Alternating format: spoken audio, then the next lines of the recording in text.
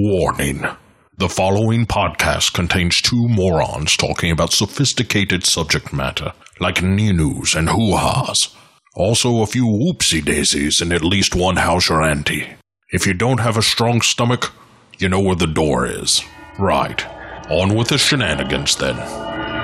The podcast which you are about to hear is an account of the tragedy which befell two washed-up losers.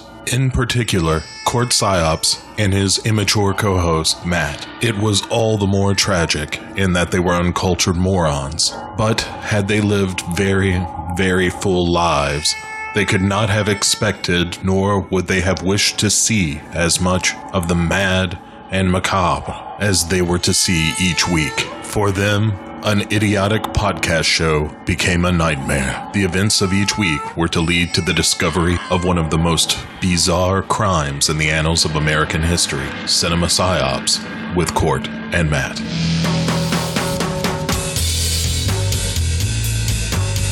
What is PSYOPs? PSYOPs, for psychological operations, is very simply the art of influencing how people feel and think, and ultimately how they behave and what they do. You don't have to defeat the enemy on the battlefield. It's better if you can convince the enemy to do what you want him to do without having to fight him. And that's really the intent behind PSYOPs, to convince people to do what you want them to do. So how does PSYOPs fit into what's happening now? The 2 points I'd like to make with you and the audience is that, first and foremost, PSYOPs save lives. The second thing I'd like to say, a lot of people have misconception about PSYOPs. They think it's something deviant and brainwashing.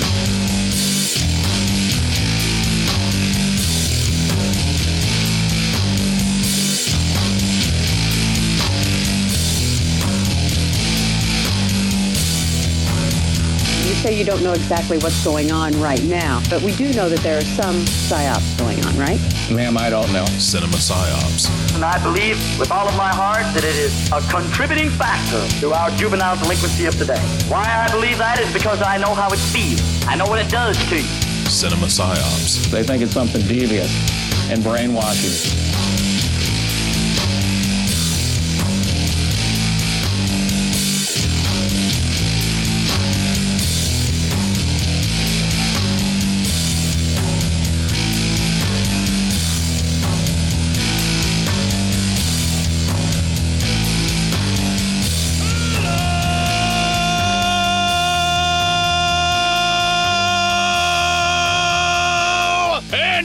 Welcome to the 311th episode of Cinema Psyops. That is 311 consecutive weeks of mediocrity, self-aggrandizement, and just other things that I'd like to try and come up with words that really matter and people give a shit about. But let's face it, we've done this 311 weeks and counting, and we're not stopping. We can't stop. There's something wrong with us, and that problem might be my co-host, Matt! Bucks and six, motherfucker. Yeah, I had to get that out. What's up? I don't know what that means. I'm assuming you're it's not sports going to know ball. what that means. It's sports ball. Yeah, if it wasn't in a movie about sports ball, then I don't know it. Yeah, exactly. Like, if I was like, World Series, you'd be like, oh, I've heard of that. Is that where the Cleveland Guardians were going to take it all the way to the pennant, man? It's goddamn right. That's where the Guardians are taking it. Good on them, Oh my God, too. the Guardians win it! I don't know if it carries the same oomph, but I'm still glad they changed it. No, I believe it does carry the same oomph. Yeah, it's the Guardians. Well, especially if Euchre says it. Well, Euchre says that anything carries the same oomph. Well, from my understanding of it, the name was chosen because of two really badass statues that are in the city that the folks in the city are proud of. Yeah. Therefore, flipping it from the offensive word for a Native American to a significantly less offensive word that also refers to a statue, which is, made famous in the city. That makes sense to me. Now, is it that word is offensive to Native Americans? Or was it they were just mad that, a predominantly white company's making money off of their name like that? Because, I get the Washington football team's name. That is definitely was a racist term for the longest goddamn time. I don't know how that lasted so fucking long. That's disgusting. But I thought with Cleveland, the main problem was, number one, really a white company should be making money off of that without giving a shit ton of it back to some group for Native Americans. But also the big problem was their mascot, which was highly racist. That's what I'm getting at is the mascot was definitely highly racist. the name and everything that they were using it for, and just using a people as your mascot in general. A mascot is supposed to be a thing or an animal, whether it's an imaginary creature or whatever, or something along those lines. A mascot is, well, it's a heralded thing. You know, I could see where some folks may take umbrage with a team named the Vikings at some point. I could see that. I'm not saying that that's ever going to happen, and I'm not saying that people might laugh them off the face of the earth for that, but I could see that where you could take umbrage with that. Mm-hmm. I could. Now, the name itself, I feel like referring to someone by a nomenclature that was given by someone who was only there to take their land and enslave them, which is what Columbus and those guys mislabeled them as, right? It's true. Yeah, they labeled them. I don't know how you can label them that when they thought they were the Indies. They thought they were. Yeah, they thought they were near the India, right? Yeah, I believe so. Yeah, it's the Indies because that word, calling people from India that word is acceptable. Because that's where they're from. I don't believe that's still the preferred nomenclature, though. Is it not? No, like I said, that's why I'm careful not to use it. I guess I'm not exactly sure either. I thought it was, but yeah. Well, I mean, or people from India. I guess I don't know what their they might actually go by what they want for their religion status. I believe I found the problem with our show too, my friend. What's that?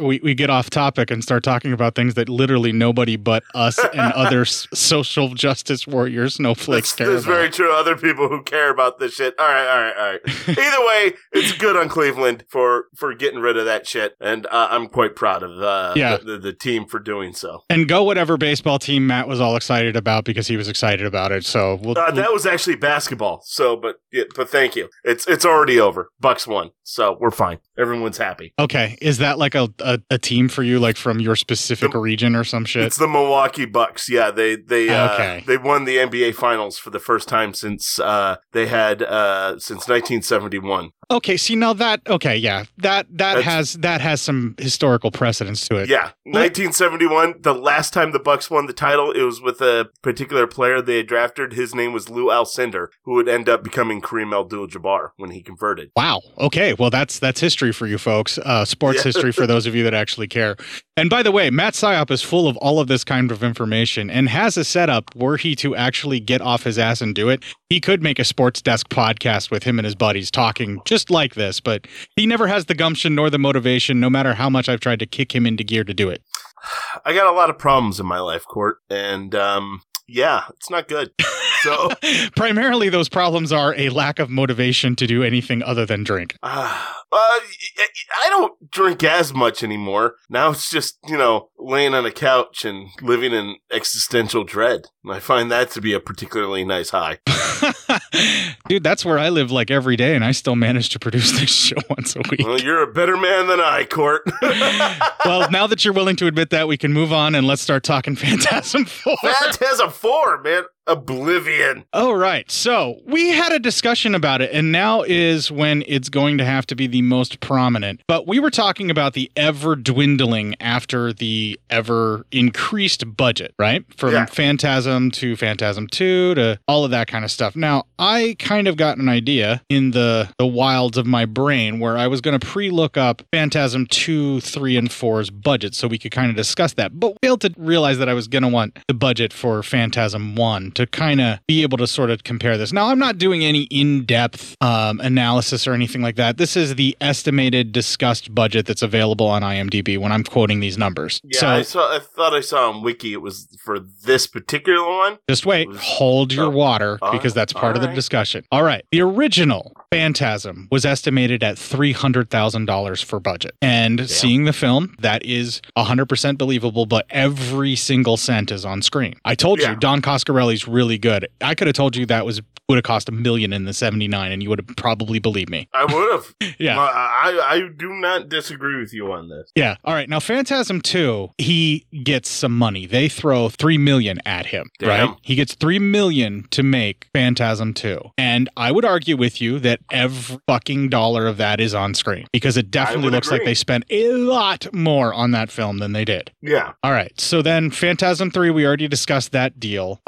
The final budget for Phantasm 3, however they were able to pull it together, the total estimate is $2,500,000. Okay. So they lost $500,000 and they didn't get a theatrical release. It ended up becoming straight to video, and it was gone back and forth about what they were going to do. Now, 4 years later, when it's time to do Phantasm 4, the budget significantly decreased. Yeah. This was accomplished for a little over twice the original Phantasm budget. This was made for $650,000 in 1998-ish, around that time in the late 90s, when budgets were ever increasing even for direct-to-video stuff. And I would argue that were you not to look it up, you probably would have believed that this film had a budget of about twice as much. I would have, yeah. I mean, they get everything on this thing, man. Yeah, it's literally everything is on screen. And we will talk about it, but this was a thing that I was discussing. But the judicious reuse of materials and elements goes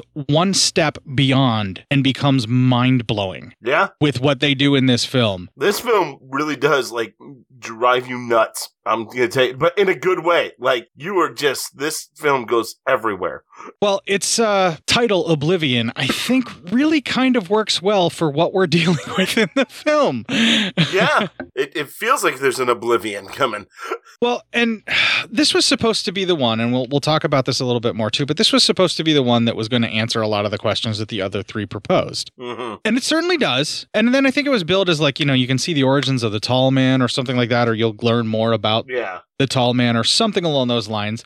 And you do. There is a lot of that as well. But Don Coscarelli, being the writer that he is, he intentionally leaves us with not only more questions, but with reshaping the entirety of the story of the first film, when we'll talk about it too, through this judicious reuse of footage, and sort of fleshes out a world and gives us a flashback that actually existed but wasn't in the original film and no one had seen. Yeah, that's what I was about to say. A ton of used footage for stuff that was never in the first one, but you can tell was actually shot then. Right. And it's really incredible the way that they judiciously reuse this. And also, there was some really excellent character motivation and development there. The actor interactions were really touching and beautiful. But what it was intended to be, and then what it gets used for, is so beautifully changed. It again goes to show you that Don Coscarelli really knows how to use the language of film to his advantage. And I agree. Again, I'm only saying the budget now because we both watched it, and hopefully everybody who's listening to this has now watched it. And then when they realize the budget, if they haven't realized it beforehand, we haven't really spoiled anything with them. But I'll tell you, man, I don't know how much some of the explosions and other things that they were using in this film would have cost back in the day that they made it in 1998. But I feel like nobody got paid for this. I feel like everybody that did this took some back end pieces off of it, right? Must have. I mean, Jesus. Because literally every dollar is something visually on screen, and it's really hard to believe, but it is. Yeah. I agree. It's damn near upsetting. You feel bad for some of these guys. Yeah, you want your actors and actresses to get paid for the work that they're doing. But Phantasm 4 Oblivion is definitely going to be one hell of a discussion, and I don't want to fucking edge him anymore. Let's just get this over with, right? Yeah, let's get it into it, man. This'll keep it quiet. Oh, hi there. I didn't see you. You caught me cutting a new show. I'm Bo Ransdell, and I'm one of the many creators you can find on Legion Podcasts. I said quiet! My fellow podcasters and I work hard to bring you the best in horror podcasting, but that comes at a cost. Wouldst thou like to live deliciously? Not that, but also yes. No, what I'm getting at is that there are server costs for good microphones and software for editing, all the things that make our shows, fun to listen to. And you can help. If you're enjoying the shows on legionpodcasts.com or in the Legion Network available on iTunes and Stitcher, just about anywhere you can download a podcast, really, you can help us out and get a little something for your trouble at patreon.com/Legion Podcasts. For just $2 a month, you get a pair of movie commentaries exclusive to Patreon, and for $5, you can also join us for a monthly screening of a movie. All of that available on patreon.com/Legion Podcasts. We appreciate it, and thank you for listening. Now, back to the cutting room.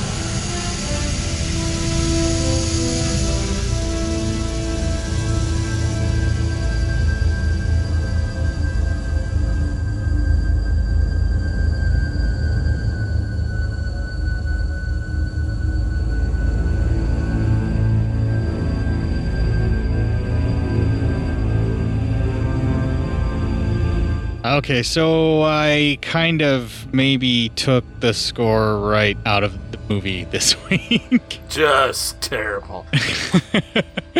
Well, you gotta do what you gotta do when you don't really have any other access to the soundtrack and you want to keep using the film's score to kind of show how it's evolved. This film definitely had way more of a score, but again, it still borrowed heavily from the other films and a lot of elements, including in this trailer. Phantasm.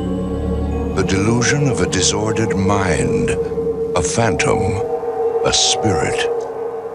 A terrifying motion picture experience. For 20 years, the secret of the spheres has remained a mystery. Now, two innocent people are about to confront the ultimate evil. The final game. I'll begin.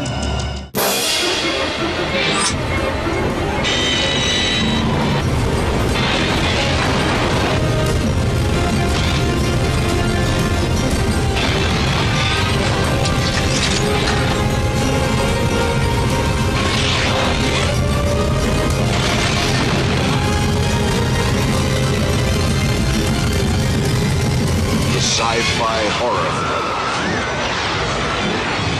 with balls. Phantasm 4. Boy.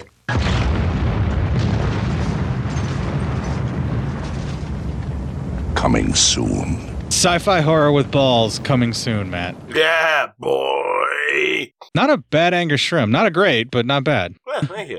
All right. Phantasm 4, Oblivion. First 20 minutes, we start cars driving through the graveyard. We see the tall man walking through a mausoleum. Good portion of this is reused footage. Yep, Mike's driving the car. His eyes are going all ball-like, sphere-like. And it actually, well, we get some narration from Reggie. It's going to be our first clip. Where he came from, nobody knows. His evil spread like a plague. Destroying towns, maiming and killing. We called him the Tall Man. At first we thought he was just an undertaker. His hordes pillaged graveyards, rooted up the bodies, and spirited off the dead to a place worse than hell. We were just 3 friends. Jody was taken from us, turned by the Tall Man into an alien form. His younger brother Mike, I've tried to protect as he's grown. The Tall Man wants to transform him into one of his kind. My name is Reggie. I was an ice cream vendor by trade. Now, I'm a soldier. A soldier in a war against his army of the living dead. On his own, Mike fled into the wastelands, trying to escape the transformation that was taking place inside him. His only hope somehow uncover the mysteries of the Tall Man. As for me, I was left deep in the catacombs of the Tall Man's lair. Mike left me. Wow, that's a really great saga sale. One thing that I need to talk about, and I feel like this is a perfect opportunity to do that in, because we have now gone through 4 of these films, and I can confidently state, now watching these as is, you could come into this series, at least up to this one. I'll have to watch Ravager again before I can say this definitively for this. But for these 4 films, you could come in at any point in the series in these 4 films and be quickly brought up to speed with a little saga sale at the beginning to where you don't necessarily have to watch the other movies, and you are going to have a good time, and this film is going to suck you in. I agree. All 4 of them are going to do it. Yep. Now, I don't know of another franchise that we've talked about, that you and I have specifically covered before, that has had that consistently, where every single movie so far, again, I don't know about Ravager, we'll have to see when we get there, but we'll make that assessment then, but every single movie so far stands on its own. You could enjoy it as its own installment of the film and be completely satisfied with just that version, but it's going to make you want to watch all the other ones, but you will be able to just jump in at any point at these 4, any one of them. I'm not sure there is one. I think this is it. Yeah. I mean, I can't really think of, I'm like trying to think of any of the franchise stuff we've done. Maybe the Dead series by George Romero, where you don't need to watch they can all kind of stand on their own. Yeah, and they're not, they're kind of a franchise, but they're not really a franchise. We just kind of made them one because it's all Romero Dead films. That's true. I guess when you're talking about like 1, 2, 3, 4 right, like type things to make a franchise out of. Made to be sequels that actually have stories that pick up where the last one left off, because these totally do. I don't think there is one. I would submit to you that if you were going to say the Romero films are in fact just a franchise, the only difference is they don't have a through line that's so obvious. You can find it if you look for it. You can totally look for it. Yeah, but I don't think we haven't covered them yet, but I would say Friday the 13th's one of those franchises where each one can be its own standalone and, that kind of thing. For a franchise. Yeah, but they don't really have they don't have the overarching story with it too, though. That's true. They really don't. They're all totally just remakes of the original, but with a guy with a hockey mask who keeps getting more and more brutal. Yeah, you're probably right. I like I said, man, I was just trying to think of something. But maybe the Evil Dead series, because I think you can jump in anywhere. Like that's. Could you say Nightmare on Elm Street?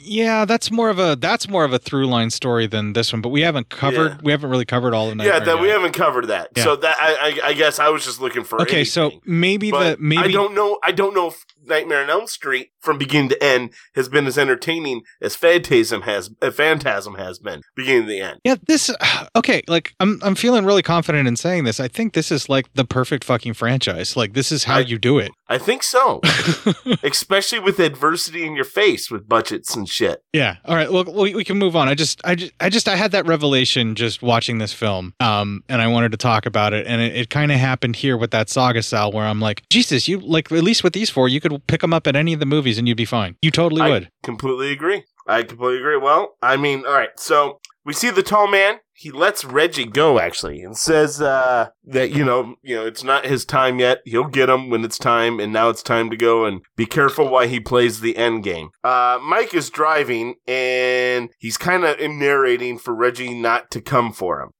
As we see when he's driving, the towns are all abandoned. We see things happening in the back of the hearse Mike's driving. The old blind lady, there's an old blind lady sitting next to him. At first I thought it was the grandmother from the first movie that was call the back psychic from the first one, but then we're going to get another thing where she might be something of a constant throughout time later on. Yeah. He then remembers the day when the Tall Man, he remembers the days like of town. He goes through a memory of, remembering the day before the Tall Man showed up. And then he remembers the day the Tall Man got there, and the Tall Man runs over a fucking dog. We see a dwarf in the car, in the back of the hearse that Mike's driving. So you kind of have these weird cutbacks.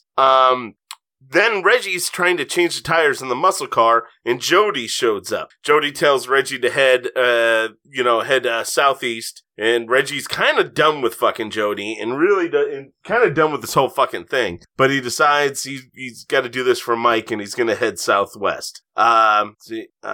then all of a sudden, Mike and the tall man, they actually like have a short conversation, and because the tall man's in the back of the hearse, telling him that you can't really run from him, all that, and then the tall man gets in the casket that's back there. Mike actually stops the car, gets him back. He opens up the casket, and it's just like a red light. And then we cut to a cop pulls over Reggie, and he's like, he gets his documents, his driver's registration, and walks away. Well, then Reggie's sitting there for a while, and no one comes back, so he gets out, and the cop's gone. Well, he opens up the cop's trunk, and he finds a cop, all folded up in the back in the trunk, asking him, begging him to kill him. Well, we see a demon in the cop's uniform, and they fight. This is a pretty cool fight, and Reggie's trying to get the shotgun. I didn't think that was a demon. I think it was just a heavily stitched back together monstrosity of like a homunculus that the tall man made. That could be too. It looked demony to me. But, yeah. But, I don't know if there are such constructs in the, in this world. Well, here's the problem, right? Like, all cops look like monsters to me anyway, so, like, I couldn't differentiate between the one I was supposed to feel sorry for that was folded up in the trunk and the one that was evil, because they're both evil to me. I gotcha. Well, I mean, hey, you gonna do what you gotta do. Yeah, I found this whole sequence extremely confusing, because I was like, what? The cop's just being a cop. Well, the cop's on top of the hood, and Reggie, unable to get the shotgun out of the lock, just starts firing it. And then he gets out of the cop car. The cop, whatever this monster is still coming at him. So he stabs him in his gut with a nightstick, throws him in the back seat. Then he blows up the cop car using a road flare. This cop still walks out, falls. He's dead, and that's the end of the first 20 minutes. That first 20 minutes goes like a snap. It is nothing but action from go, go, go, with including some of this kind of very weird, you're very disoriented in the first 20 minutes because you go back in time, you're back here. It's a very disorienting 20 minutes. I want to specifically state that I feel there is a reason why Oblivion is cut like this and jumps around in this very fractured narrative that jumps through time. Yeah. I believe that we are inside a mind that is having memories, and this is how the memories are flowing, like all at once and just jumping around in time of a life, I think is what's happening. And it's possible. I believe this is Michael's memories that we're jumping around in because he is the focus of this movie. He is the bulk of this story, and Reggie's just sort of trying to track him down and being the comic relief in some cases when he's on screen because, the fight with the cop is hilarious and entertaining and fun,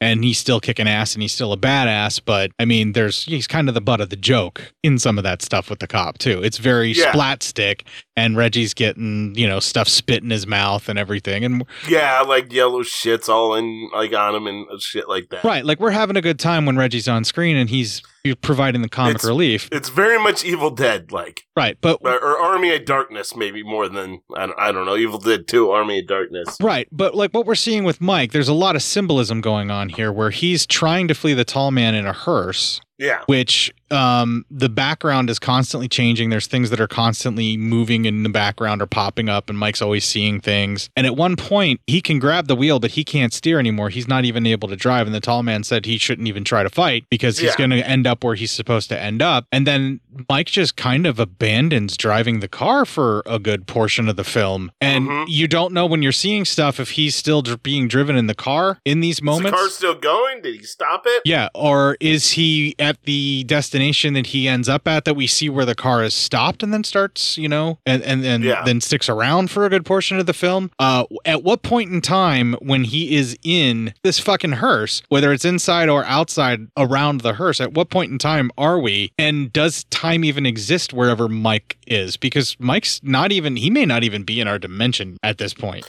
Yeah, Mike could be, or is he here and is Mike asleep at the wheel? So he's just in his mind now. Right. Well, I feel that he is. Nobody's driving his body. He's not allowed to. He literally can't even control the hearse that he's locked in nor get out of. I mean, that's a very symbolic meaning that Mike is kind of comatose and trapped in his body or something along those lines, Something's Mike has... It's not his reality it's almost anymore. like how David Banner describes it in Thor Ragnarok, where he said, "I always felt like me and the Hulk each had a hand on the wheel." Well, right now, Mike doesn't really have a hand on the wheel.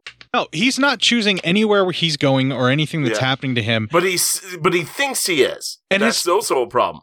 He thinks he has control. Yeah, and his perception of reality is extremely warped. And we can see that, but he can't. And yet he still thinks he has this, and it becomes extremely confusing to see him progress like this. By the point where he ends up crawling in the back of the hearse and then jumping in the coffin as well, and then we jump through time even more and things get weirder. Like by the time that fucking happens, like you really are going to really be confused, and you realize that what's happening in this movie is something that you're not going to fully understand, and we're going to be jumping around in time, and you got to put the pieces together in your own head. So they are literally shotgun blasting plot pieces at you like a puzzle that you then have to put together in your head. And if you're not prepared for that, you're not going to enjoy Oblivion. Yeah, right.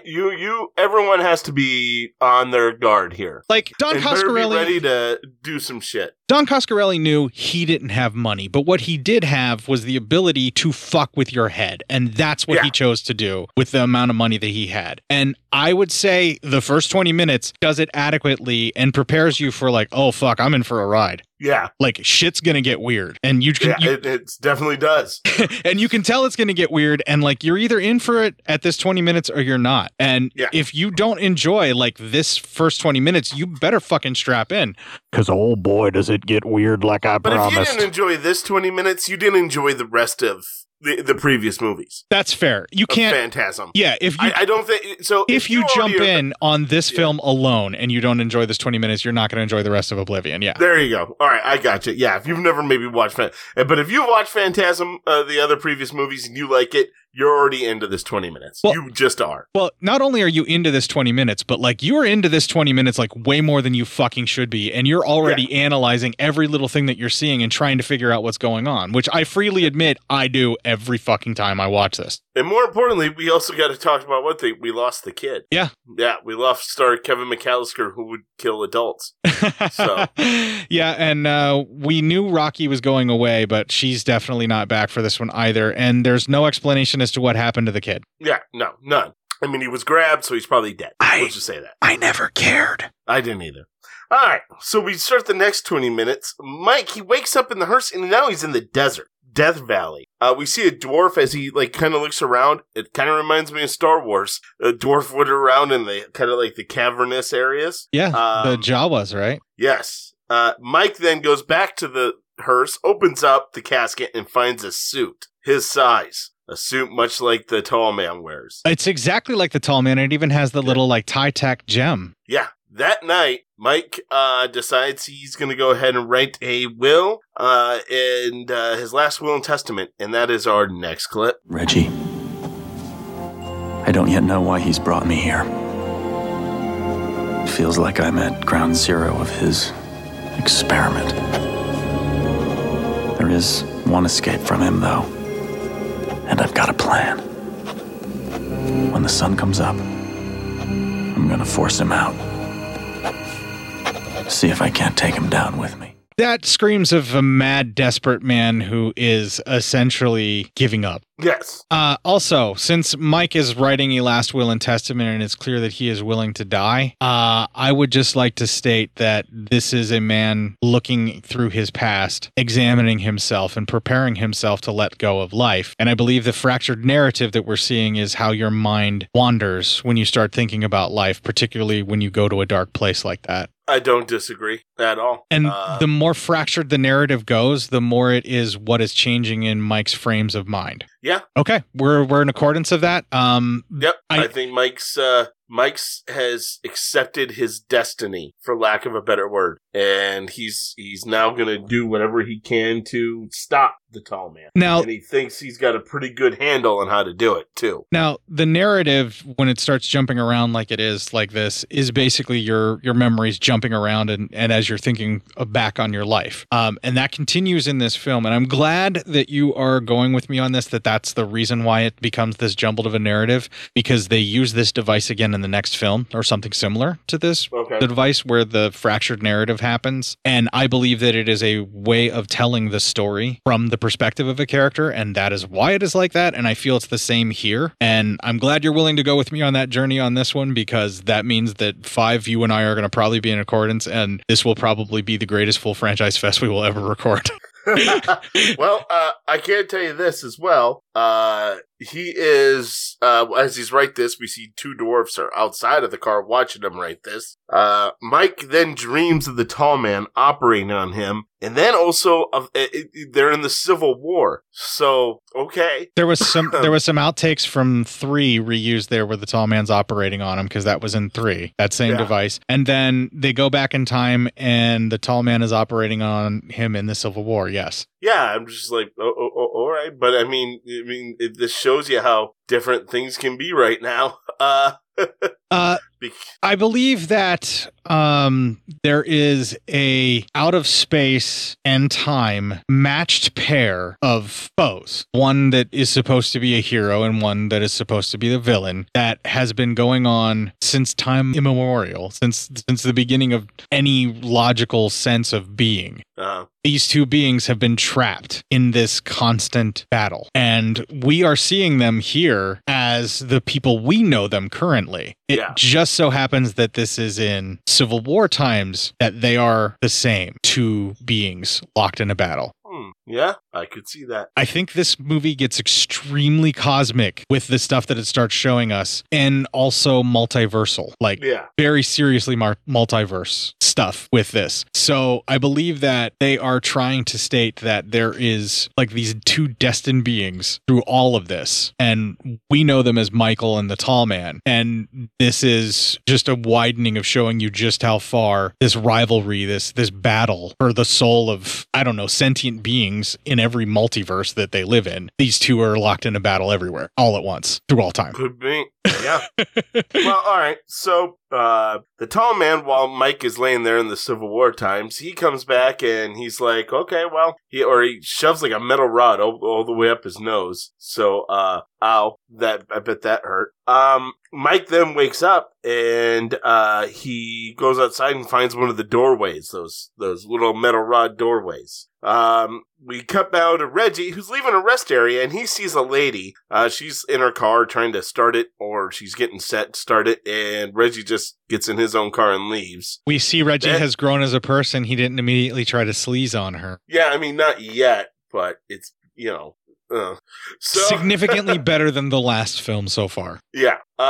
So then, then back in the middle of the desert, Mike decides he's going to hang himself, in which he does. And the tall man shows up, and he pretty much tells him, you can't really get away from me that easily. And then there's a flashback. This must have been old footage that they did not use in the first movie of Jody and Mike actually hanging the tall man together. They hang him from a tree. But that night, a young Mike goes back and the tall man says to let him down. He says, no, you're destroying the world. And the tall man promises to leave. So Mike takes a knife that's on the ground and cuts him down. And then we cut right back to Mike hanging there, and his rope breaks. The tall man tells him he's been waiting a long time for Mike, and Mike cannot kill himself, and that he must now come with him. Mike then makes a doorway appear, it seems, using his mind, and he runs through that. However, when he does that, the tall man smiles. So apparently that is something he definitely wanted to have happen. And that's the end of that 20 minutes. 20 minutes go by fast around here. Can I ask you just one question? What the fuck is going on? I don't fucking know, man. Mike now has special powers. The tall man needs Mike for something. I'm confused. Okay, so the tall man may have been a sawbones surgeon during the Civil War and performed some kind of weird lobotomy thing, pumping Mike full of the yellow fluid, we're assuming. We couldn't really tell because it was sepia tone, but that looked like what it was. Yeah. Was this, Michael turned into a ball back then, and then he replaced that Michael with the Michael that we know from part 3 at some point between part 2 and part 3, maybe? I don't know. Or is it the, creatures that exist out of time and space that are always doomed to be locked in a battle for the, safety of sentient beings? That kind of like a hero journey thing, and we just get to see one of these many tales, and then we get hinted at how this exists through all of space and time in multiverses. Like it's hinted at that. And, those portals, are they taking us to another world or are they taking us to another time? Are we staying on the same planet? Are we going to a different dimension? Are we switching over to a universe not unlike ours, but just a variation? You're hurting my head is what you're doing. But the question that I'm asking is just a natural thing because we don't know. We're jumping around. We think it's in time, but it could be through another dimension or it could be through a multiverse that's just a variation of our own. Perhaps, time moves more slowly in the ones that we're seeing in the Civil War and Mike is just crossing over into these other universes. Okay, we know Mike has the same colored orb in his skull from the last movie as the Tall Man does. While his eyes turned silver, the globe in his head, the sphere in Mike's head was also gold. And it's clear when he was given the suit that the Tall Man is grooming Michael to become like him. I think the Tall Man is leaving Michael to do his bidding on Earth or to do the planet's bidding on Earth so that the Tall Man can go off and do something else. I think he's done. Something along those lines. There's some kind of a torch being passed here. So the ball is the same, and Michael feels that he's in control of himself, or at least still has the ability to. But we know the ball's there. And we've seen the eyes even in this movie, so they've reiterated or hinted at it, or they've shown it like in flashback of being taken out and then shoved back in. He's had visions of stuff like that happening with the ball in his head or nightmares of it, whatever. But he's definitely still being groomed to be turned into the Tall Man. And I feel like he's being allowed to run on this quest through his life so that he can just let go of who he is, thinking that he's going to win, even though he's doomed. And at every turn we see, the Tall Man wants him to do the stuff that he's doing. Everything. Yeah. And this completely rewrites even all the way back to the original movie where literally, at this point, I believe the Tall Man has always been in control and just been tormenting Mike and everyone else all this time. This is just a distraction to amuse him during the boring recycling of bodies into parts that they can use for war and, colonization. This is how this is kind of how he amuses himself. And then Michael's now being groomed to take over. And so he's been basically grooming him all along and also entertaining himself while doing it. Yeah. I'm led to believe that the Tall Man may just be the most evil villain that we've encountered on this show. And he continuously wins and he's terrifying. Yeah, right? Everything about this movie just kind of rewrites all the previous movies in your head, just like all the previous movies did to you with the movies that came before them. And what this is doing is reframing all of even the most sweet, innocent interactions that you enjoy in the first movie. And it's even doing it to Michael, where his memories of hanging with his bro and all this fun stuff and how many times that he thought he defeated the Tall Man and won, and now he's seeing that no, that's not the case. In the original film, they bury him alive in a mine shaft and then dump a bunch of rocks on him. And we saw that in the film. But watching them hang him like this, while I'm watching it, my brain goes, wait, is this how they killed him in the first movie? Where did this come from? And you start to question the reuse of this footage makes you really question why you haven't seen this before, because it clearly exists and should be in the first film because it looks exactly like it. It's stuff, and it's stuff that they shot for that movie, but then they fit it in this narrative so seamlessly where they just throw stuff at you, but it still kind of fits. Or they'll have Michael thinking about the time that they hung the Tall Man and we had no idea that this happened until his memory flashes back to that. And here he's trying to die. He's literally trying to kill himself rather than give himself up to the Tall Man, and is being told he cannot do that. Yeah. So I admire Michael for trying to fight, but at the same time, I feel like all he's doing is just honing his craft and his powers so that the Tall Man can more rapidly prepare him. And that's why the Tall Man is allowing him to behave like this. Because Michael's not in control at all. It's obvious. And he thinks he is. It is quite obvious he's not in control at all. He's just given up. He's just basically like, look, I'm not giving up. Fuck you. No matter what you do, no matter how crazy this gets, I'm still me and I'm still in control. And I admire that. What else can you do in the face of all this stuff that the Tall Man throws at you? This onslaught, this lifetime of just terror and dread and questioning your own ability to understand everything that's going around you. Just completely warping your reality on a regular basis and changing the way that you think and or are able to perceive the world around you. And how many years do you put up with it before you turn out to be like Michael is here? that's fun. I guess that's all dependent on each person who gets into this. Yeah, like I don't blame him at all on this, but like watching it from outside of him, I'm like, dude, you were so playing right into his hands while you're doing all this. But I'm like, you know what? What other choice do you have? Just fight. Yeah, keep fighting. Maybe you get lucky. Right, like that's all. And like it does feel so fucking hopeless. Everything about it is so fucking hopeless, and yet you still want to cheer for him. And congrats to the filmmakers for pulling that off, because that's a difficult place to put your audience. Agreed. All right, well, the next 20 minutes, we see Mike comes through the doorway. He's like in an old-timey office. So this is quite weird. Definitely a different period of time. Then he walks around the old house and he finds a human who looks exactly like the tall man. And that's our next clip. Can I assist you? Have we met? I don't believe so. Have you traveled far? Wouldn't you like to sit down? But let me offer you some lemonade. We don't receive many visitors, and your clothes are different. You don't look like you're from around here. Did you make passage through the dimensional fork? You're him, right? Jebediah Morningside. I've been waiting for someone. Well, someone like you from... Jebediah! Oh, please, don't leave.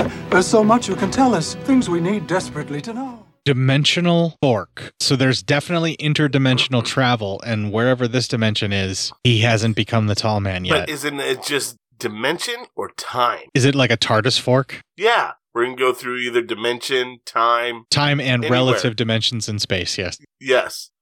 This is obviously the tall man before he became the tall man. Or a dimension where the tall man is just a normal human being who just so happens to develop some of the same technology. Yeah, but he seems like a very nice man right now. So, Mike, and also you hear this woman go, Jebediah, that is also the blind old woman who's in the car right next to Mike. So, who may or may not have been the blind woman who was the grandma in the first movie who was giving advice to Michael. Does she go all the way back to that? Does this mean that she was the tall man's mother or possibly wife? And she is also trying to oppose him, and that's why she showed up in the first movie and why she's back now when Michael needs her? Or is she here to help the tall man? Is that why she had to keep, like, she sent Michael and told Michael to do stuff? Yeah. Just saying. Yeah. Was she a setup all along, which I wouldn't doubt because the tall man is quite that devious, so possibly, you know? Yeah. And it's just being revealed because Michael is now powerless to stop it. Sure, I'll go along with you on that one too. Like, all I do know, Matt, is that I have no idea what's going on when I watch this movie. I just keep trying to figure out what it is that I'm seeing and if I can believe my own interpretation of it. Yeah. Very true. I have no idea what's going on, but I'm gonna lose my mind trying to figure it out. Everything that I am also saying whenever I'm trying to interpret the film is my most recent stream of consciousness thought about it at that moment, and will also change probably the next time I watch it. No doubt. No shit. That's definitely a fact on that. When Mike tries to go through the doorway he came through to begin with, it's much more old style looking. It's steampunk. It's got gears to make it work. Unfortunately, he can't. It's not working. So he has to start it up, and then he obviously makes it work then. And after that, he is able to get through. And he's back in the desert, and now there are numerous doorways now.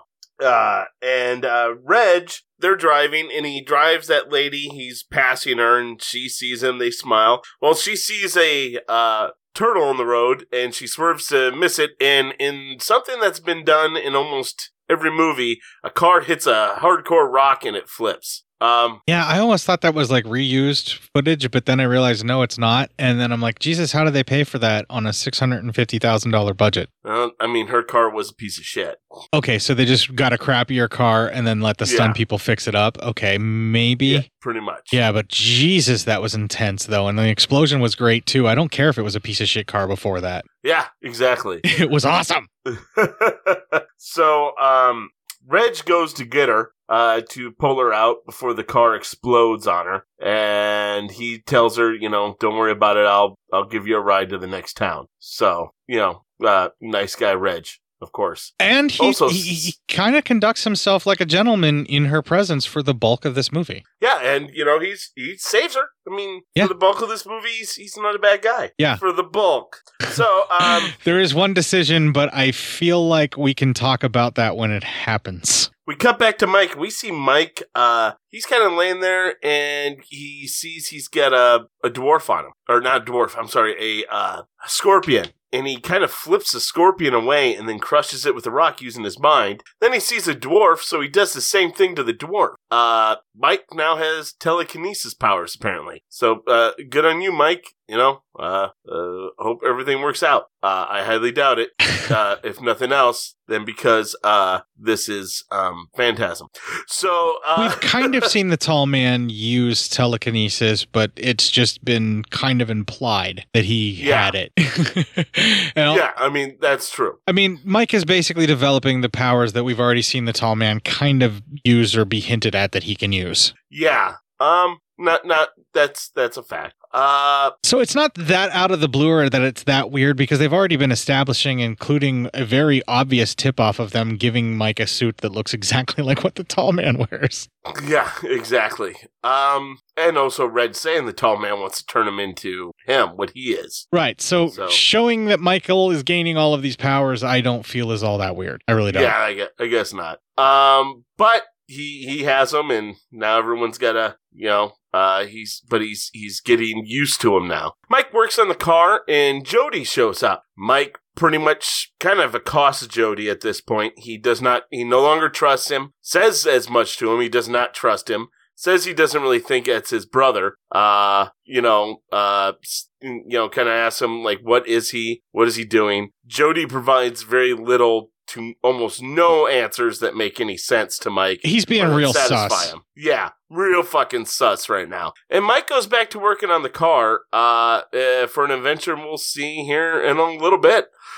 That should be pretty nice. Yeah, he's like digging at it and tearing it apart. And like, I feel like we should have seen him working on the car as a kid, since we were already using some flashbacks where like he's working on his brother's car and is actually tuning it up and doing some shit, but we don't. And then we just kind of have to remember, oh yeah, he's super handy because the actor's not selling it nearly as good as he did when he was a kid of him working on cars. That's true. Reggie consoles the young lady named Jennifer and says he'll give her a ride to the next town. Mike, while in the desert, finds the knife that he actually used to cut down the tall man. Jody tells Mike how he was taken from everybody and turned into what he is now. Again, Mike does not seem fazed by this exactly. He appears to be pretty much like, fuck you. I don't trust you. It's very much, it's not like how it was when he was very happy to see Mike, before, those days are over. Yeah. Jody reappearing in this film, Michael is very caustic and very untrusting of him. I feel like we are not given a reason for this in this film other than all of a sudden Michael is just like even more aware and has gone through this weird spiritual journey, and we're just supposed to believe that like he's now more enlightened, and so he's seeing something in this Jody we're being presented that he didn't previously, where all he could see was the brother that he lost. Yeah, I agree with that. Okay. So Mike then sees even more doorways now. More doorways are popping up in the desert. And then he finds a certain part in the car that's almost like half a sphere that he's really was wanting to work with. Reg and Jen, they drive up to a abandoned motel. Every town's kind of abandoned. They're going to sleep there, and Reg says Reg tries to make the best of it. You guys go to some room. Look, we have modern TVs and all this kind of shit, and he tries to have fun with it. Yeah, he's trying to poke fun at the room.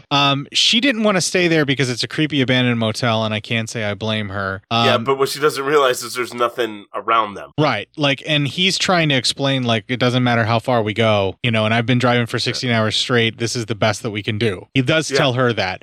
And the way that he presents it is look, I can't drive anymore. It's going to get dangerous. It's going to get ugly is what he says. He needs to get some sleep. He needs to sleep or else he's going to crash. Right. Now, it's not blatantly stated that she wanted to share a room with him, but he said he had 2 sleeping bags, and then we just cut and they're already in a room together. My assumption is that in a creepy-ass motel, you at least want to be in the same room with someone that, is going to try and keep you alive.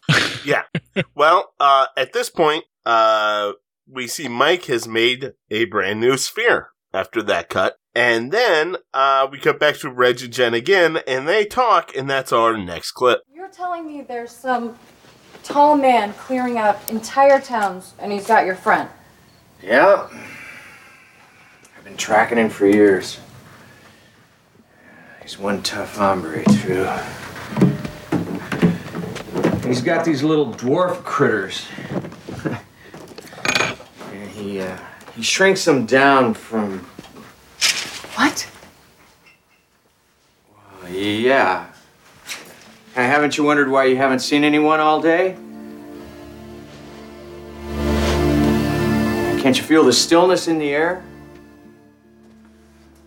Tall man's real. And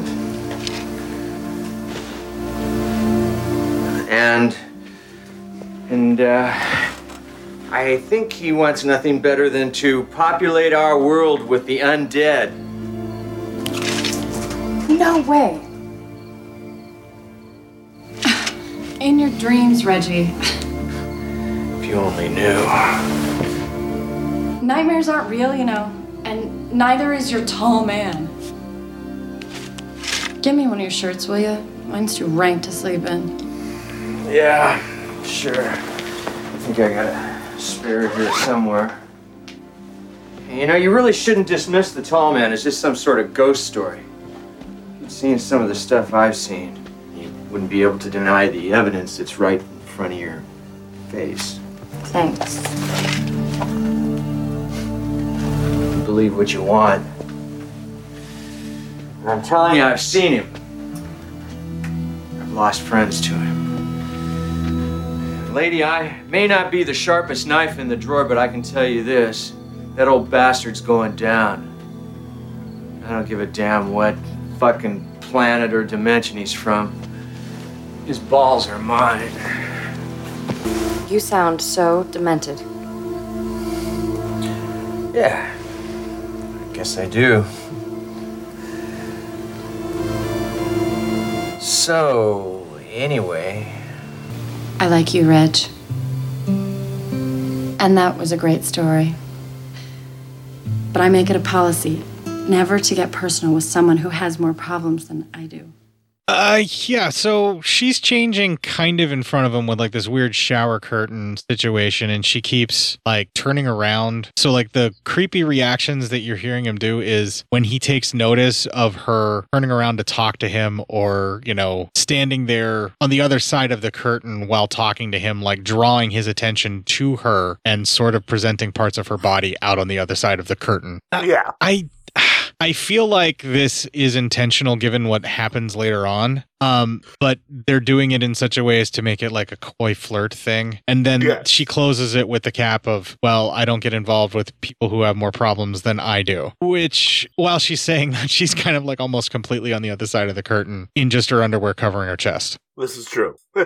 So, it's this weird sort of dichotomy thing that they're doing here. But I have to admit, for the most part, Reggie's being pretty respectful. If you're talking to someone, you tend to look at them. So, if she's standing on the other side of the curtain, he's not, thinking that she's coming on to him. But at the same time, it keeps happening. So, you kind of think maybe she is coming on to him, or at least starting to like him, or something. But, the way that they play that, and then just have her say that she's not not interested. And then what happens that you're about to describe, up until a certain point, like, I'm really proud of all the decisions that Reggie's making, and I think that those sexual harassment courses have paid off. Well, good for Reg. You know, you learn. Because he was definitely a sex pest in the last movie. Yes, he was. Well, Reg goes to sleep, but he wakes up in a cemetery.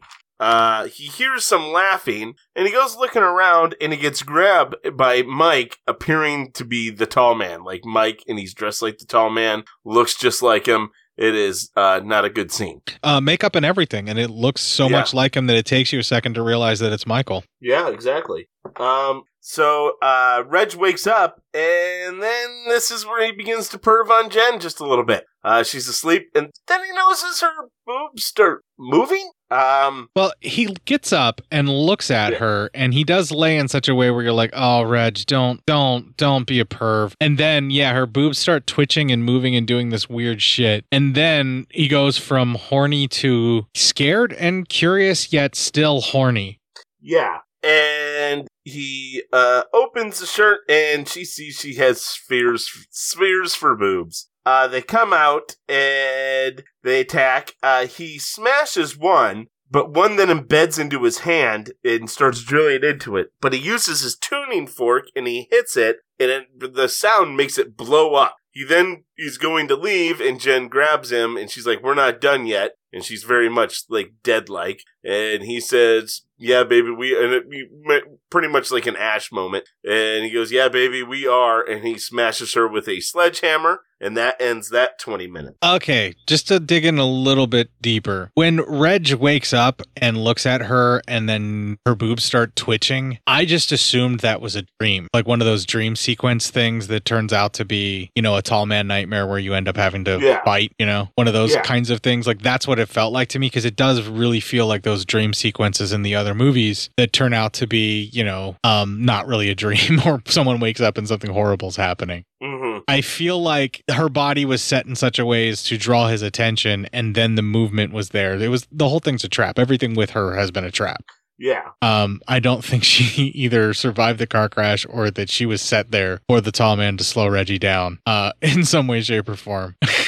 Maybe. I don't know. But the sphere boobs is fucking hilarious. The sphere boobs are hilarious when they start moving underneath the shirt. Like, all right. Well done. Yeah, this is I'm very happy to see Reggie be as respectful as you could expect in 1998, I suppose, and significantly better than the sex pest Reggie we had in 1994, just one movie. Agreed. And we're also heading into the final 30 minutes here where shit's about to get real. Yeah, everything's coming to a head. We don't know if we're talking time and relative dimensions in space or just relative dimensions and then sometimes time. We're not sure where we're at and if any of this even is real or it's all in Michael's head. We have no clue. Yeah. Yes. You're exactly right. So final 30 minutes, Mike, he writes to Reggie. And he says he's going to try and stop the tall man from ever existing in the first place. The tall man says Mike will go where he wants him to. All of a sudden, Mike goes through one doorway, and now he's in a city, an empty city. And he sees the tall man running after him. He runs away and runs into Jody and asks what this place is. And Jody says it's not where, it's when. And they gotta go before he becomes infected. Then Reggie shows up into Death Valley. Reggie arms up with the 4-barrel shotgun and gets in his best ice cream man uniform. This was badass. This was a total suiting up Evil Dead moment. Yep. It was great. Oh, yeah. Reggie looks for Mike as Mike goes running through a door in the city and ends up on a beach. Reggie, cut back to Reggie. He finds Mike's homemade sphere. Reggie starts looking around and he kills a dwarf. He's all of a sudden about to get swarmed. We cut to Mike hearing shots off in the distance. Reggie, we see, has killed them all with the gun. And then the two guys show up, Jody and Mike. Mike hugs Reg and tells him not to trust Jody. And Reggie slips Mike the tuning fork. Yeah, that was really cool the way that they did that. Like these guys have this shit down. Like they know. These guys have a brotherhood, man. They did a lot. They've been through a lot. War changes a man, Matt. Yeah. Jody and Mike, they go back to the beginning of it all. And that's our final clip. This is the night, Mike. the night when it all started. As Undertaker, he bore witness to the stark passage from life to death. But the more he put in the grave, the more questions he had. He came to the conclusion that the answers were before him. Hidden in subjects as simple as shifting phases, vibration, warmth, and cold. It became his life's work, his passion, to learn the craft, find the rift, and make his way through that passage. This is the hour. The time has come. After Jebediah leaves the room, Jody says he never comes back as Jebediah ever again. And he will only, and then as he says that, the tall man comes through. Jody and Mike leave, and the tall man states, "So it begins." Jody and Mike are in the graveyard, and Jody attacks him, but Mike kills Jody, and then walks away, and when walking away, Jody gets back up and tackles him. Mike wakes up on a table, much like in the second movie. He's strapped down, and Jody and the tall man hold a ball to the side of his head, and it starts drilling. However, Mike's able to get the tuning fork out, and he hits it, and this causes the tall man to pause. Mike's able to grab the hand holding this metal sphere and pushes it up into Jody's neck. Mike he gets loose. Tall man wakes up, but he pauses him again. Using the tuning fork. Tuning fork, yep. Jody then whispers in his dying breath to Mike that he actually died in the car wreck. There's nothing left of Jody here, so don't listen to any more Jodys that come maybe sprawling around. He's just not. He's not into it. See, what is happening here could have very easily been something that happened before all these other Jodys showed up, because we have no idea where we are in the timeline that this all happens in anyway. Yeah.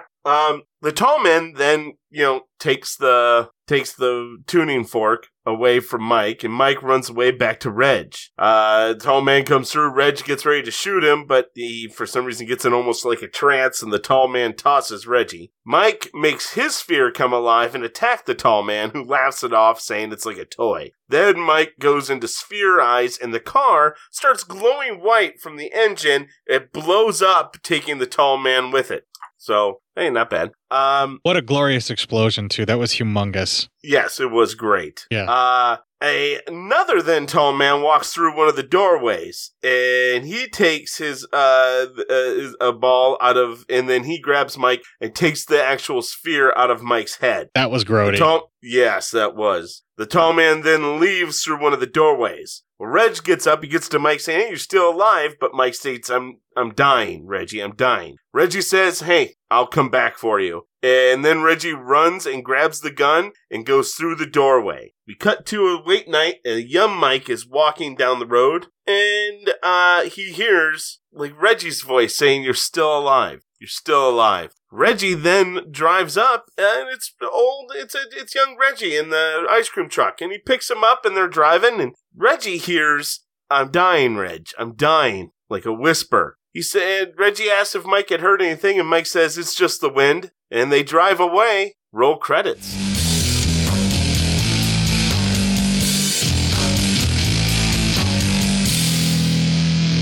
Given everything that we've been shown and the title of the film, I believe the oblivion that we are seeing is Michael's death, Michael dying. This film is the fractured memories of your life flashing before your eyes in the moment of death. So the film that we are seeing is everything that goes through his brain when that ball is ripped out of his head. Mm-hmm. Which I would say immediately happens right after he walks out of the mortuary and goes on this journey, because the tall man's inside his head the entire time. Then where's Reggie going right now? Through that portal? Yeah. So Reggie must have a plan of how he's going to try to save Mike. Is that even Reggie, or is that just Mike's perception of Reggie, or a memory of Reggie always saving the Reggie. day? I don't think. I think somehow Reggie took a portal back to the past, and they're both trying to talk to one another in this past from the future. Oh, no, I just assumed that was Michael's death, and he's being taken back to a better, happier time. That's what we're seeing. Reggie hearing, I'm dying, Mike. And why is Mike hearing, "You're still alive"? Or why is Reggie hearing, "I'm dying, Reg"? And Mike's hearing, "You're still alive, Mike"? I think they're talking to one another from different moments. I just think that's also a symbolic thing. I guess we'll find out in the fourth movie or the fifth movie. The final movie. Yeah. Don't expect any answers for any questions that you have. Always just expect more questions for the answers that you get. Oh, Jesus. Yeah. Well, I told fun you. times. Yeah. No, I just assumed that was symbolic of Michael's death. Like Michael is remembering a happier time, but Reggie telling him he's going to be okay is getting him like distracted from this, brain twitch I memory. don't know. I think everything was as real as it can get in the Phantasm, all the way up to to the end. And I think Mike is currently dying and doesn't know. He is dying, and I think Reggie is trying to use the doorways to find a way to save him. I don't think Reggie's in the past. I would accept that wherever Reggie went, he may be in Michael's mind, and maybe he's traveling through those memories that Michael was in, and maybe Reggie is trapped in there, and if Michael dies with Reggie in those portals through his memories, because the more he went through, the more that was opening up. It was like a convergence of all of these different memories where like his life is literally collapsing in on itself. Like he's literally been dying this entire time that we've been seeing the movie. That's how I'm interpreting it. You don't have to agree with me, but that's just how I see it. Yeah, I'm not going to agree with you on that one. Okay. We're so close throughout this whole thing. I think everything was as real can get in the Phantasm universe. I think right now Mike is laying dying, Matt, and Reggie's going through portals to try to help him. Matt, I will give you that the things that we were seeing that were happening with interactions with Michael may have been things that have happened before in the past with his battle with the tall man. And I believe that him being carried on his way through the journey is symbolic of his actual death when he's being carried to where it is that he's going in the hearse. I mean, it's pretty spot on. And his choice is...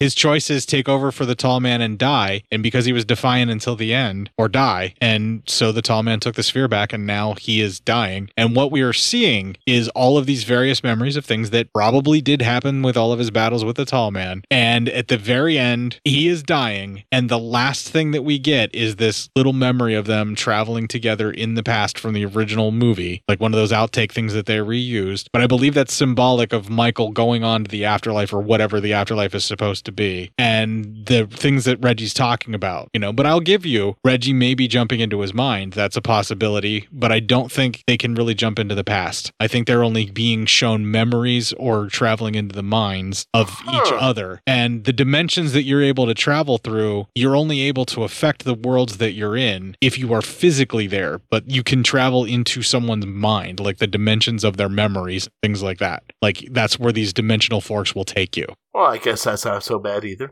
Yeah, I mean, I'm not saying that Michael stays dead, but what I'm saying is Michael definitely dies at the end of this movie, and that is what is happening. They say that specifically, yes, that's how it was intended. Whether or not Michael stays dead, because this is a Phantasm series, no one fucking stays dead. We've seen Reg die like 7 times. Listen, Reg should just be fucking full on dead. If not from Phantasm and if not from like all the fucking, spheres and shit, at least STIs. Cause something tells me Reg was never really all that picky and didn't really care about using condoms. Well, he was a child of the 60s. Very clearly, he says things like groovy and actually means it. yeah. I mean, and only sailors use condoms. They really should. The filthy buggers, they go from port to port. Exactly. No, but I fully believe that the intention of Oblivion is Michael's death. Yes. Yeah, I like that. All right. I think the end, you're right, is Michael's death and him riding out into the death world. And maybe that those whispers of, I'm dying, Reg, and Mike and Reg saying, you're still alive, Mike, because those are pretty much the last few things they said to one another. Maybe that's just them. That's Mike as he's passing out hearing Reg saying that. Yeah, like in his mind, he's already in that world, but that's the conversation, like in another part of his brain that, as the different parts are dying and they're not communicating, so it feels like this distant, ghostly, disembodied voice or something. Yeah.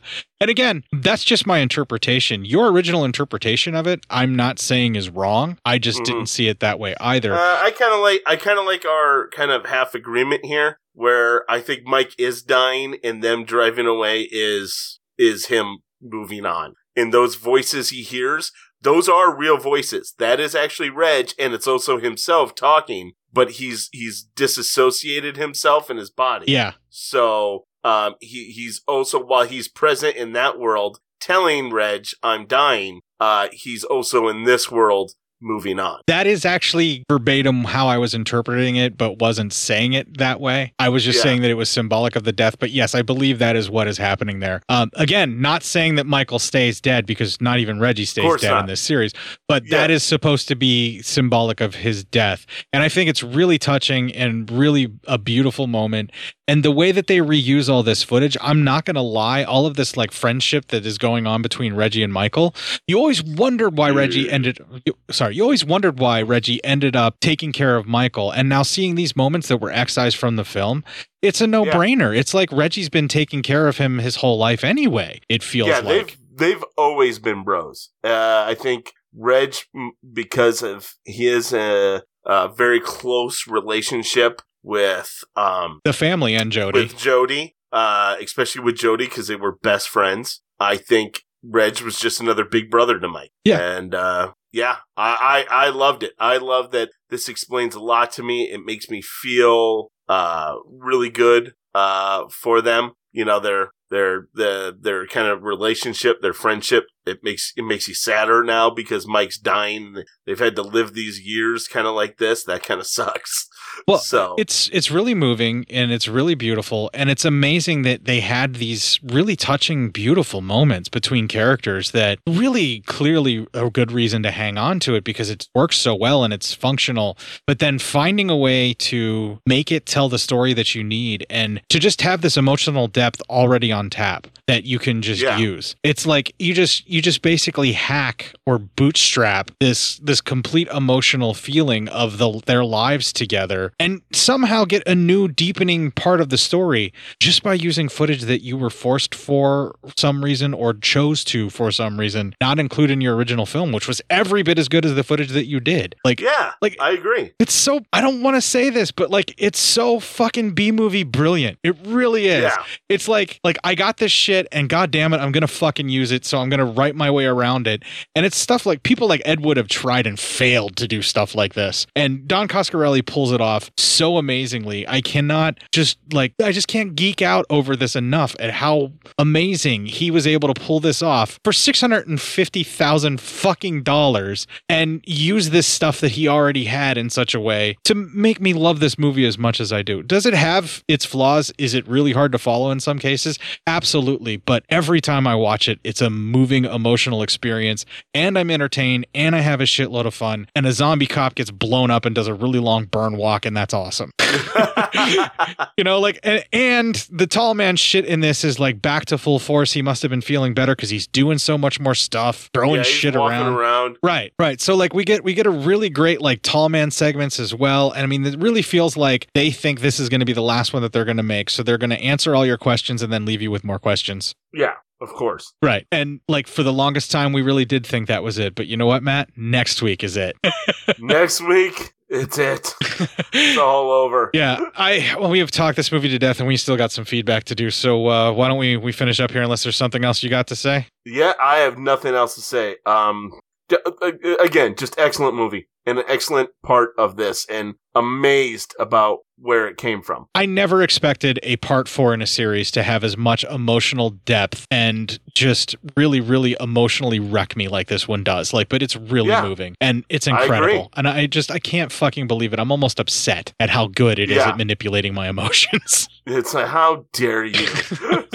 But like in a good way. Yeah. Of course, but respectful. Are you having trouble keeping up with the ebbs and flows of modern geekery? Is the real world holding you back from knowing what is happening in the geeky world? To answer these and other personal problems brought in by your friends, gaming group, and loved ones, Geek Radio Daily presents daily informational sessions brought to you by the wonderful Billy Flynn, the Flynnstress, and podcasting's Rich Sigfred. They contain such helpful segments as history, geek birthdays, box office results, the latest in DVD and Blu-ray, video game and comic releases. Why, they also have a Sweekly show hosted by the wonderful Billy Flynn and the Flynnstress, which includes interviews and commentary. And to make sure you are informed, Geek Radio Daily also provides you with your daily dose of geek news to make sure you know more than that jerk know-it-all Steve. Visit us at geekradiodaily.com. That's right, Geek Radio Daily. All the geek without the weight. Now available in fine Corinthian leather.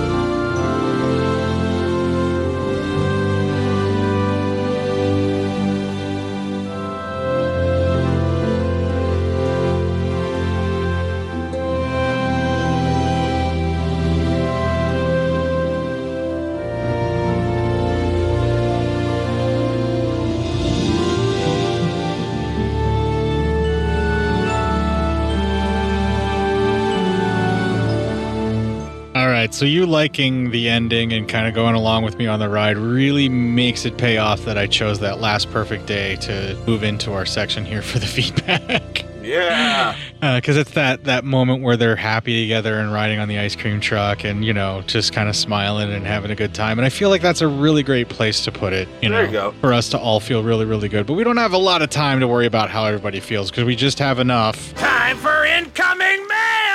All right, so I've been begging and pleading, and we have so far every week still had a piece of feedback. And this one comes thanks to my boy Boz. Lads. That's not a thing. Hello. I just wanted to leave it as long as humanly possible. So far past the 300. I was going to wait till 350 to send the congratulations message, just because I'm that big of a git. It's Boz, by the way. Sorry this is late. I am been so far behind on my podcast listening and everything else, and I am gradually catching back up. Don't worry, I'm rubbish at impressions, so I will not be doing a Michael Caine. I was actually quite impressed by that, I have to say.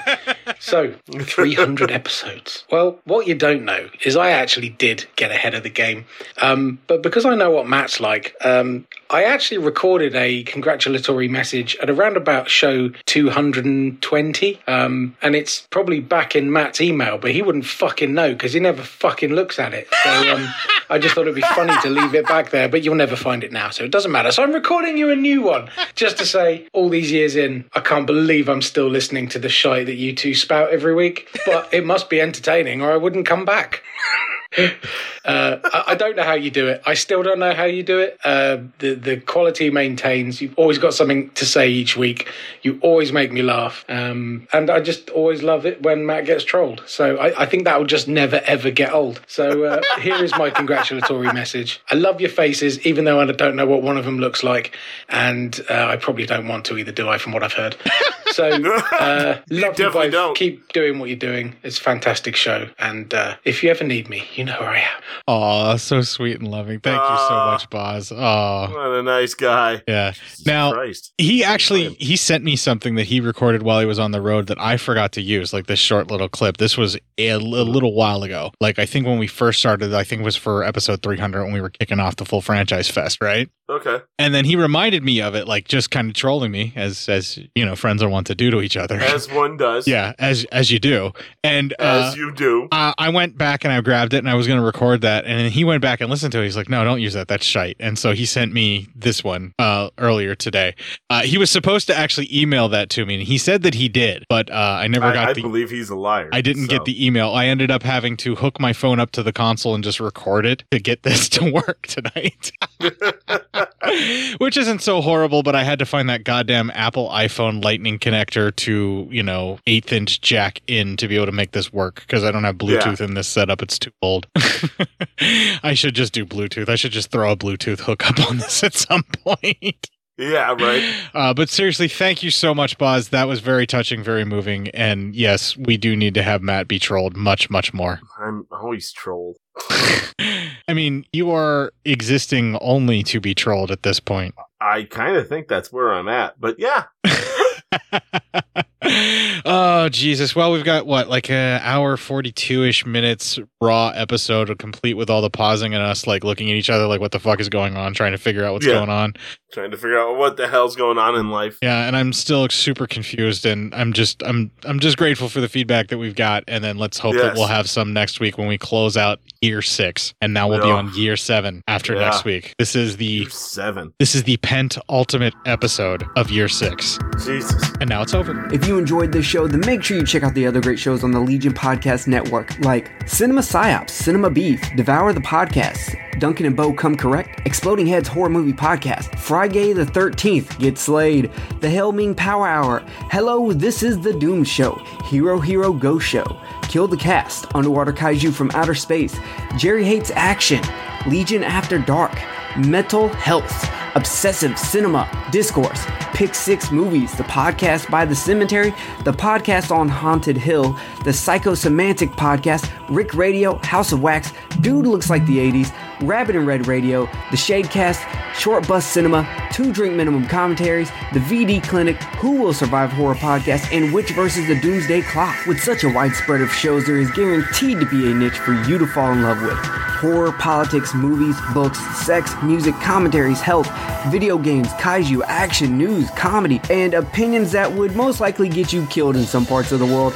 We are proud to bring you some of the best podcasting in the world. Check us out at www.legionpodcast.com, iTunes, Spotify, Stitcher, YouTube, and any other dark corner of the internet where podcasts can be found. Have you seen it? Have you seen it? Oh. Have you seen it? Have you seen it? How can we survive? Run for cover, find some shelter, try to stay alive. Out here searching such a long time. Stranger with no name, living lonely. If I could only find some way to end his wicked game. His wicked game, yeah.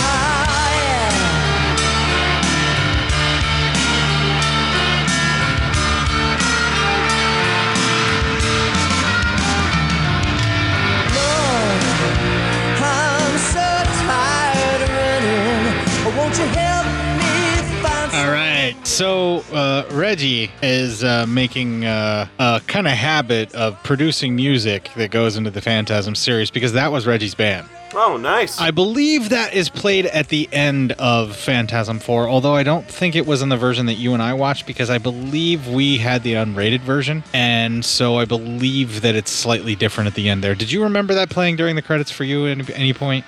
I think so, yeah. Okay, then maybe I'm just full of shit, so I just don't remember hearing it.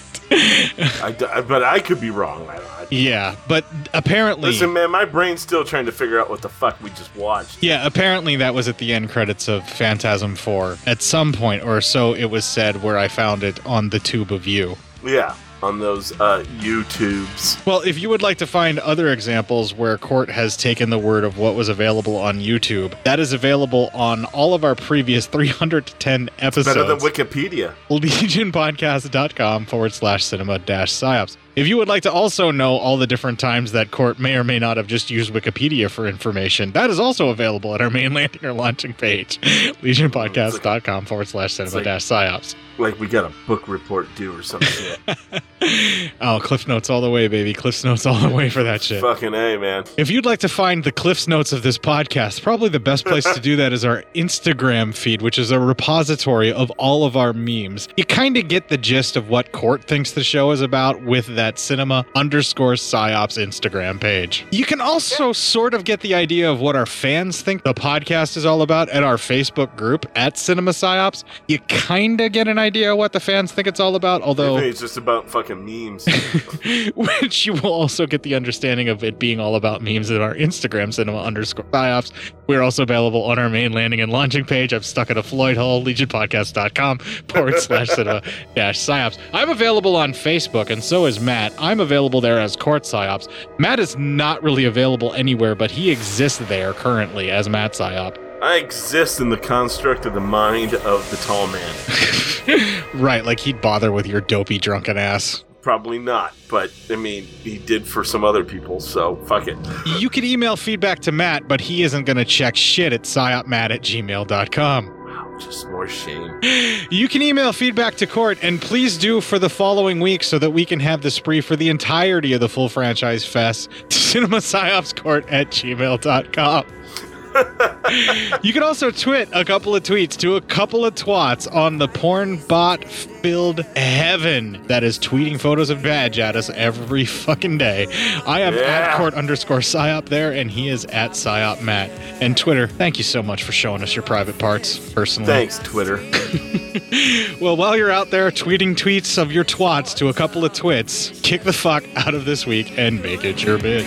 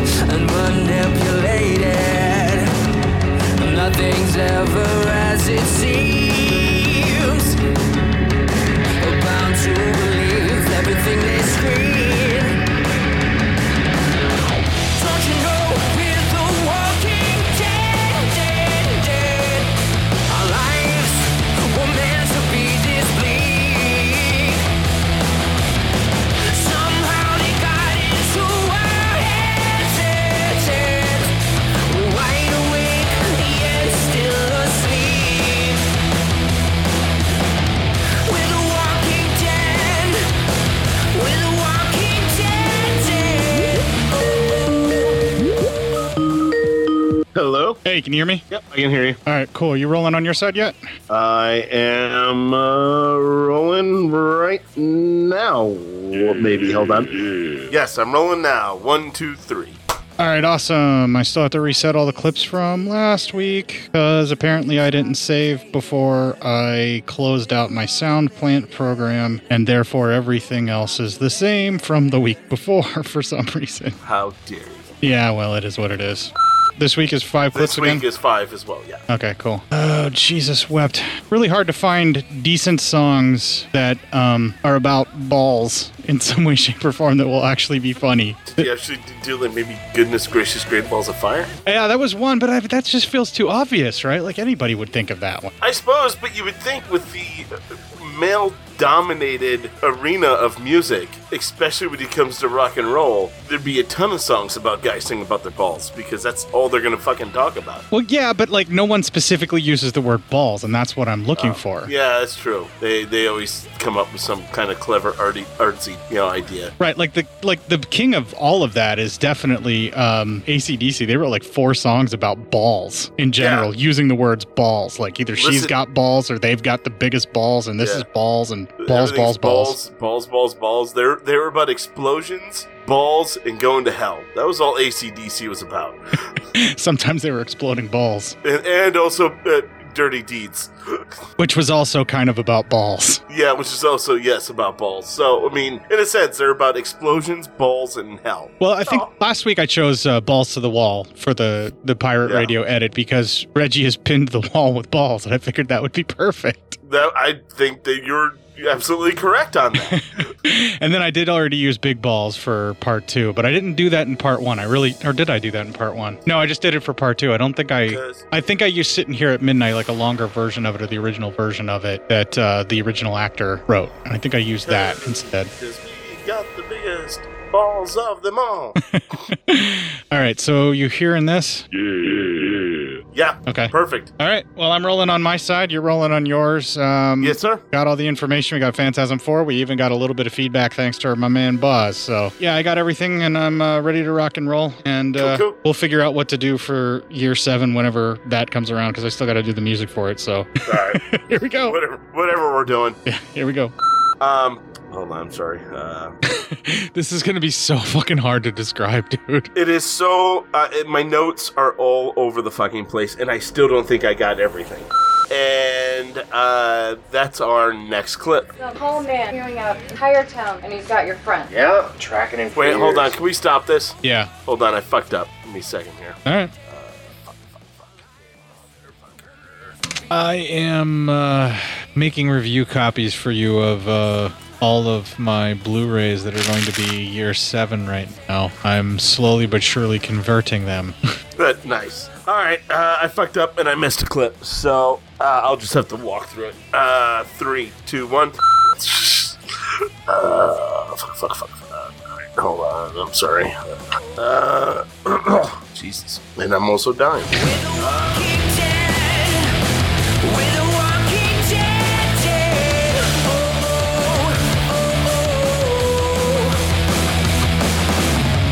Highly sedated, intoxicated, we're automated and overpopulated. Don't you know we're the walking dead? Our lives were meant to be this bleak. Somehow they got into our heads, in our heads. Wide awake, yet still asleep. We're the walking dead. We're the walking dead. Well, while you're out there tweeting tweets of your twats to a couple of twits, kick the fuck out of this week and make it your bitch. That was almost a tongue twister. I can't believe I got that out. Right? No shit. All right, I have actually stopped recording, and I have to take a monster leak.